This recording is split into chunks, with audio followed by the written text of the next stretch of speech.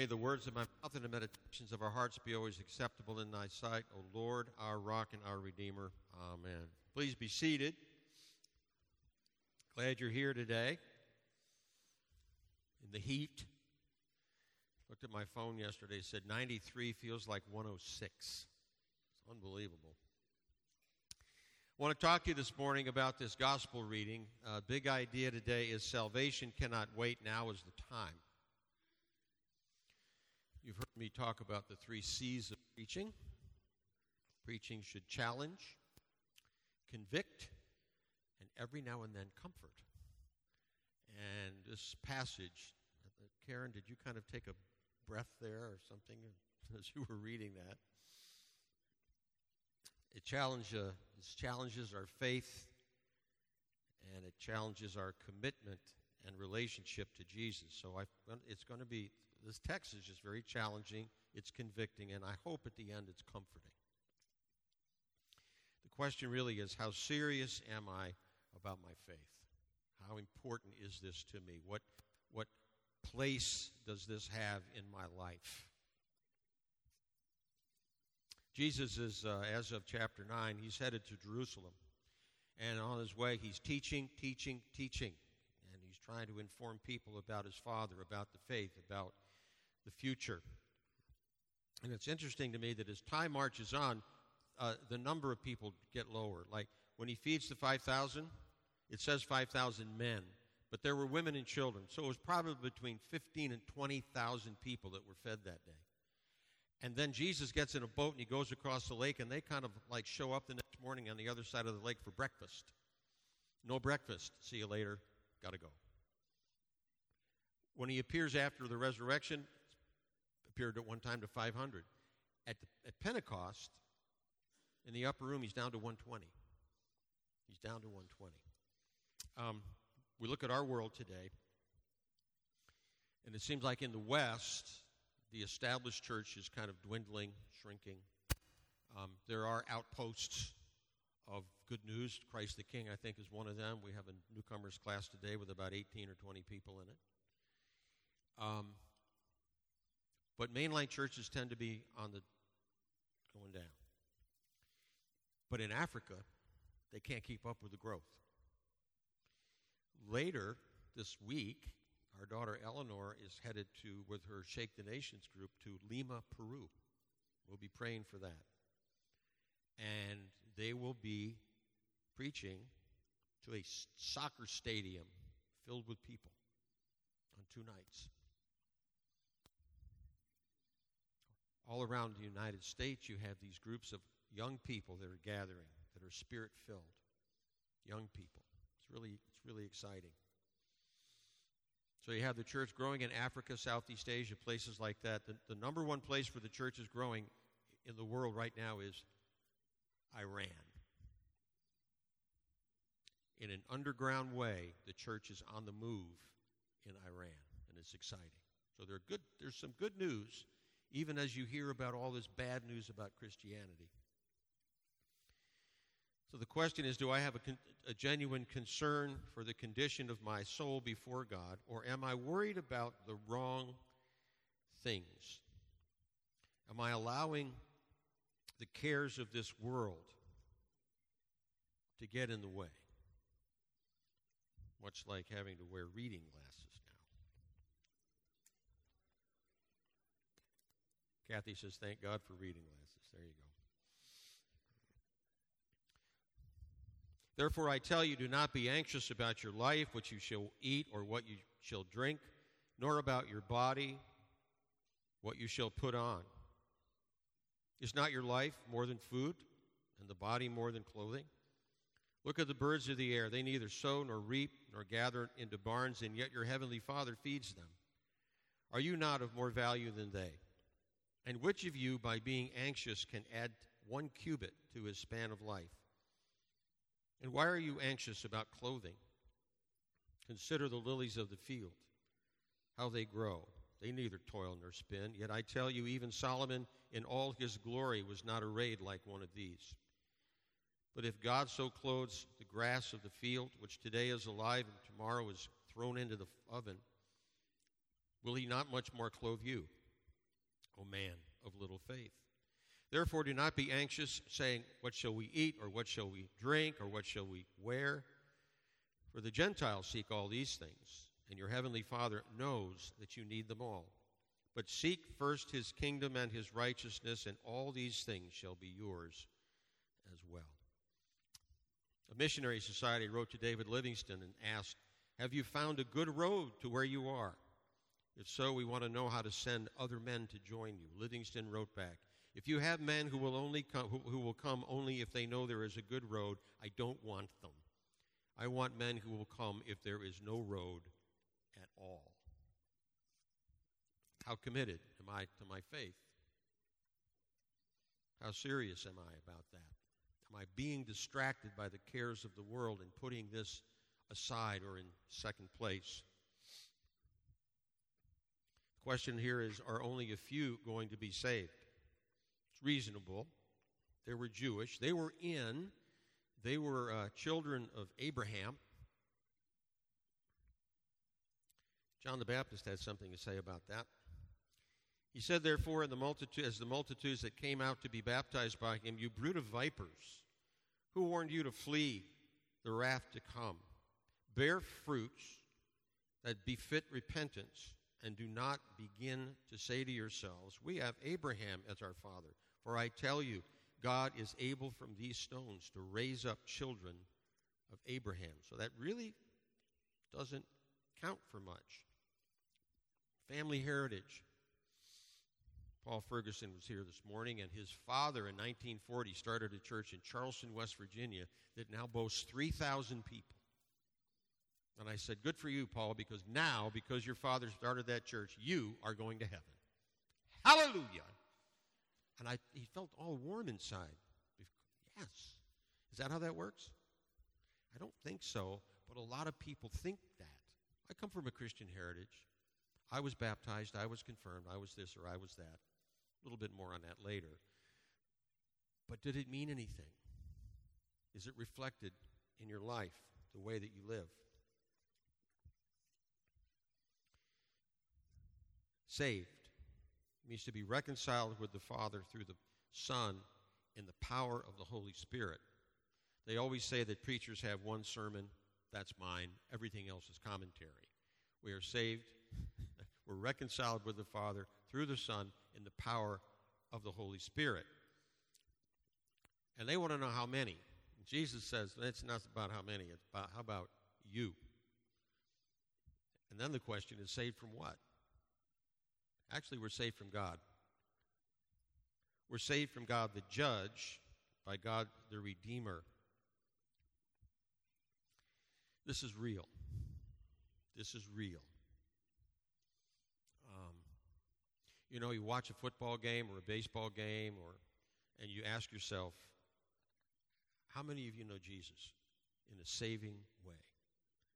Because everybody will either spend eternity with God or eternity separated from God, no exceptions. And we live in a place where they have access to that truth and that word and that life-giving decision. And so many people just put their hand up and either don't want anything to do with it or think, we'll get to that too, I have plenty of time. Jesus says, strive to enter through the narrow door. It comes from a Greek word, agonizomai, which we get our word agonize from that, right? It's actually an athletic term talking about wrestlers who are straining and strong, putting forth all of their effort. It takes effort to get what you want. An Olympic athlete doesn't show up on the day of the Olympics and say, sign me up, I'm in. I remember Frank DeLuca's granddaughters from DeLuca Toyota years ago. They moved to Colorado with their mother because that's where the ice skating coach was. Their dad stayed here. They went to Colorado, and they skated. They didn't go to school. They had tutors. They didn't have a school experience at all.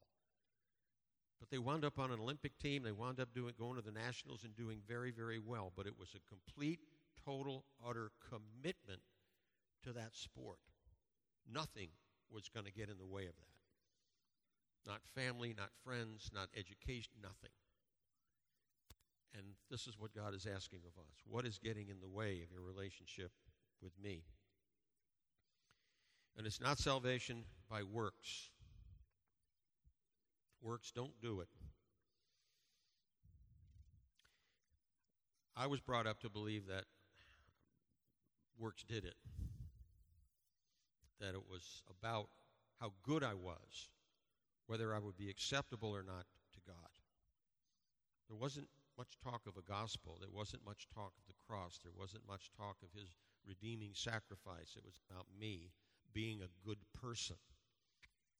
I've since come to find out that that means nothing when it comes to being reconciled with God.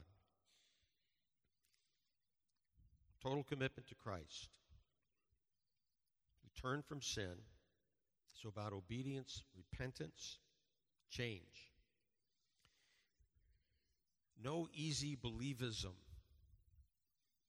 There's been a whole trend for the last few decades of what they call, Dietrich Bonhoeffer, I think, called easy believism. And that is, you just go to a service or something, you go to a meeting, you say a prayer, and then I'm in, I'm good. I don't really need to change anything about my life. I said the prayer. It's even worse than that. I've told you about when we would give away groceries at the Southeast Livestock Pavilion years ago. Churches would get together and they'd have these, we let in 100 people at a time, and they had these two long tables filled with groceries. And Eddie, from the evangelist from Chicago, would be over here in the stands. I always tried to get them to put seats so they could look at Eddie, but they didn't want to do that. So they're over here looking at the groceries, and Eddie is over here preaching his heart out. And at some point, Eddie would always say, if you want to give your life to Jesus, raise your hand. Hallelujah. And people would go, what? My hand? What? And people would go around and count the upraised hands as salvation. They had no idea what they were doing. But look at the fruit of giving away the groceries. People are coming to faith in Jesus Christ. Not so much. So the door closes. We do not have plenty of time. How many of you will be alive tomorrow? Raise your hand.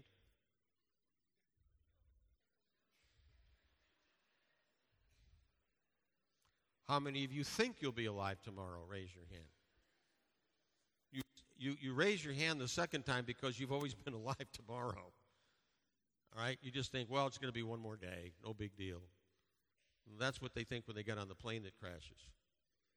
Or when they see that truck coming at them head on at 70 miles an hour and didn't expect it. End of story, end of line. Am I ready? Did I have another chance?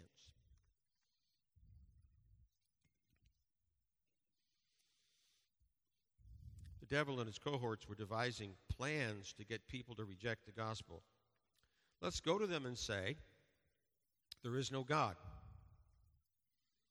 Proposed one. Silence prevailed. Every devil knew that most people believe in a supreme being. Let's tell them there's no hell, no future punishment for the wicked, offered another. That was turned down because men obviously have consciences which tell them that sin must be punished. The conclave was going to end in failure when there came a voice from the rear. Tell them there is a God, there is a hell, and that the Bible is the Word of God. But tell them there is plenty of time to decide the question. Let them neglect the gospel until it is too late. All hell erupted with ghoulish glee, for they knew that if a person procrastinated on Christ, they usually never accepted him. And today is really all we have. He says, open up. They say, open up. And he says, I never knew you. Some quick thinking is needed here. Then you will begin to say, we ate and drank in your presence, and you taught in our streets. Yes, yes, you know us. We were around you a whole lot. We heard the gospel preached. We felt the distinct warmth of your presence in worship services and at the Lord's table. We listened to the Bible taught and discussed. We have Christian parents and Christian siblings and Christian children. We went on youth retreats and attended conferences. We went to RYM. We attended Christian schools. We mustn't forget to add that we saw some Christian movies. We had devotionals with our families. We listened to Christian radio stations, and we even liked some of the Christian music. We even read A Pilgrim's Progress in the Chronicles of Narnia. We had every intention to follow you, but you know how it is. We've been really busy, maybe even a little distracted for a few years. We really didn't mean to let things go so long, so far. But with resounding finality, the voice of the Lord speaks, and he will say, I tell you, I do not know where you are from. Depart from me, all of you evildoers. It's not about how close you were to Christians. It's not about how many Christian-oriented things you participated in. It's not about how many times you attended church or conference or camps. It's about your sin. You're an evildoer, one given over to unrighteousness. Your guilt has never been taken away by the sacrifice of Christ. You've never turned from your sin. You've had the gospel. You've had the opportunities to run to Christ, but you didn't. Depart from me, all you evildoers. The gospel is give up everything you are, everything you hoped for, everything you dream you want to be. Abandon yourself completely to God and his sovereign grace, his will, and his purpose, and God will take care of the rest. Luke 9:23 tells us, if you want to be my disciple, die to self. Pick up your cross and follow me every day. Die to self. That's a tall order. And all those things I just read about hopes and dreams doesn't mean you don't have hopes and dreams. But if that's what's fueling you, if that's what's moving you forward, then you're going in the wrong direction for the wrong reason. It's Christ that needs to be moving us forward as we participate in this life, raising families and creating businesses and doing all those things that make a difference in the kingdom of God. Can you imagine the angst of all those on the outside looking in as they see Abraham and Isaac and Jacob sitting down with people from the north, south, east, and west? Who would those people be?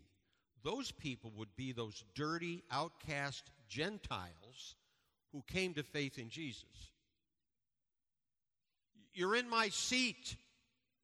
And all they can do is look. It's like an eternal root canal with no anesthetic. Those who think they are first, like the Pharisee, I thank God I'm not like other men, will be last. And those who think they are last, like the tax collector, oh God, be merciful to me, a sinner, will be first. The question is, which one am I? Salvation cannot wait. Now is the time. Now, if you've ever been to a funeral that I've done, you've seen me do this. I do this every time I do a funeral. Demonstrate the gospel. Okay? So I get Kathy up there.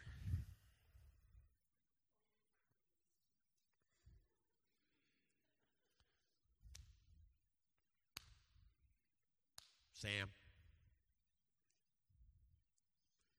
And, let's see. Frank. You did?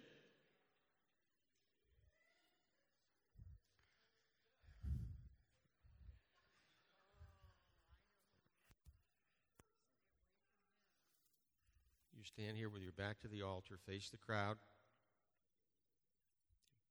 Face this person here.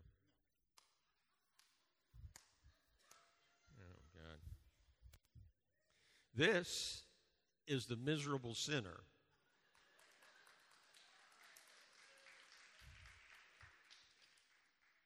Trust me. Now, you can't be moving around. You got to stay there, buddy. Judge. When God the Father looks at the miserable sinner,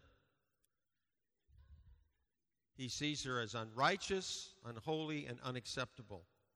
And you see how she's doing this? She just thinks she's fine and dandy. I tell you what. But maybe sometimes she thinks that I'm going to do things that will make God like me better. I'm going to start going to church. I'm going to read a Bible. I'm going to say my prayers. I'm going to give money.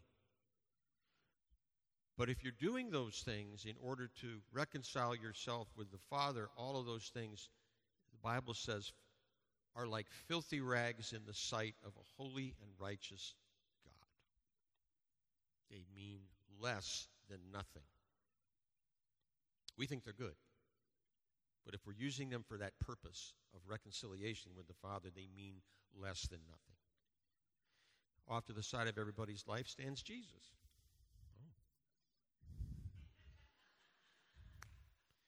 When I was 33, I asked Christ to step between the Father and me. I accepted what he did on the cross, that sacrifice that he made for me that I couldn't make for myself. And now, when the Father looks at the miserable sinner, he sees him through his Son, and all of a sudden, Kathy is holy and righteous and acceptable.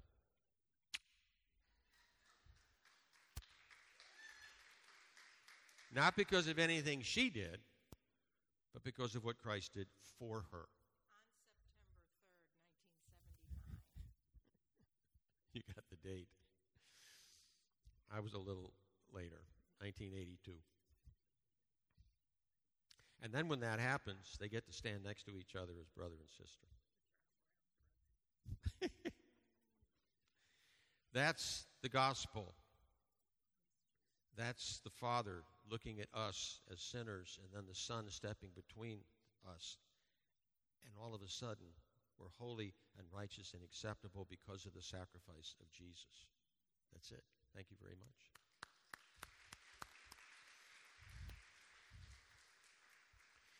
I'm going to play a song.